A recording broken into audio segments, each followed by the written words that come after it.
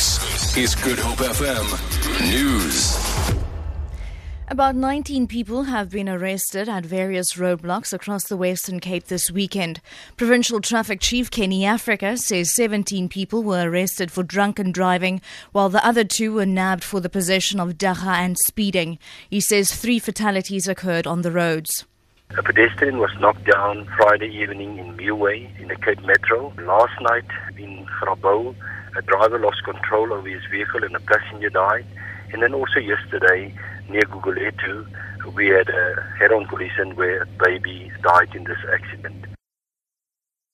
Power utility Eskom will cut as much as 1,000 megawatts from the national grid today because of a shortage of generating units. The rolling blackouts are scheduled to last until 10 p.m. The utility says it cuts power to prevent demand from surging past available supply as it embarks on maintenance of its old stations. President Jacob Zuma will today lead Africa Day celebrations at Mamelodi, east of Pretoria. The continent celebrates Africa Day in commemoration of the funding of the Organization of African Union, now the African Union, in 1963.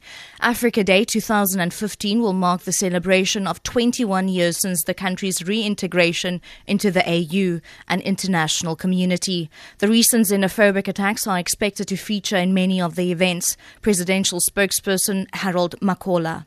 President Zuma says that this is an opportunity for us as a country to celebrate our heritage, to celebrate our 21 years of being admitted into the international community, 21 years of great contribution towards peacekeeping and the stability of the continent. The President will lead and deliver the keynote address. Scores of people have already started to arrive, and we're seeing a display of national flags of other countries from the African continent. And finally, Nigeria's biggest mobile phone operator, MTN, has warned that its network faces shutdown due to fuel shortages that have crippled the nation. The company says it needs a significant quantity of diesel to prevent a shutdown of services across Nigeria. Some domestic flights have been cancelled, while international airlines have rerouted services into and out of Nigeria to pick up aviation fuel. Fuel depots have also closed.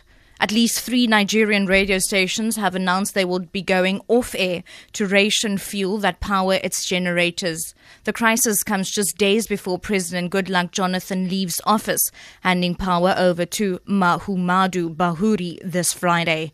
For Good Hope FM, I'm Sherlyn Barnes.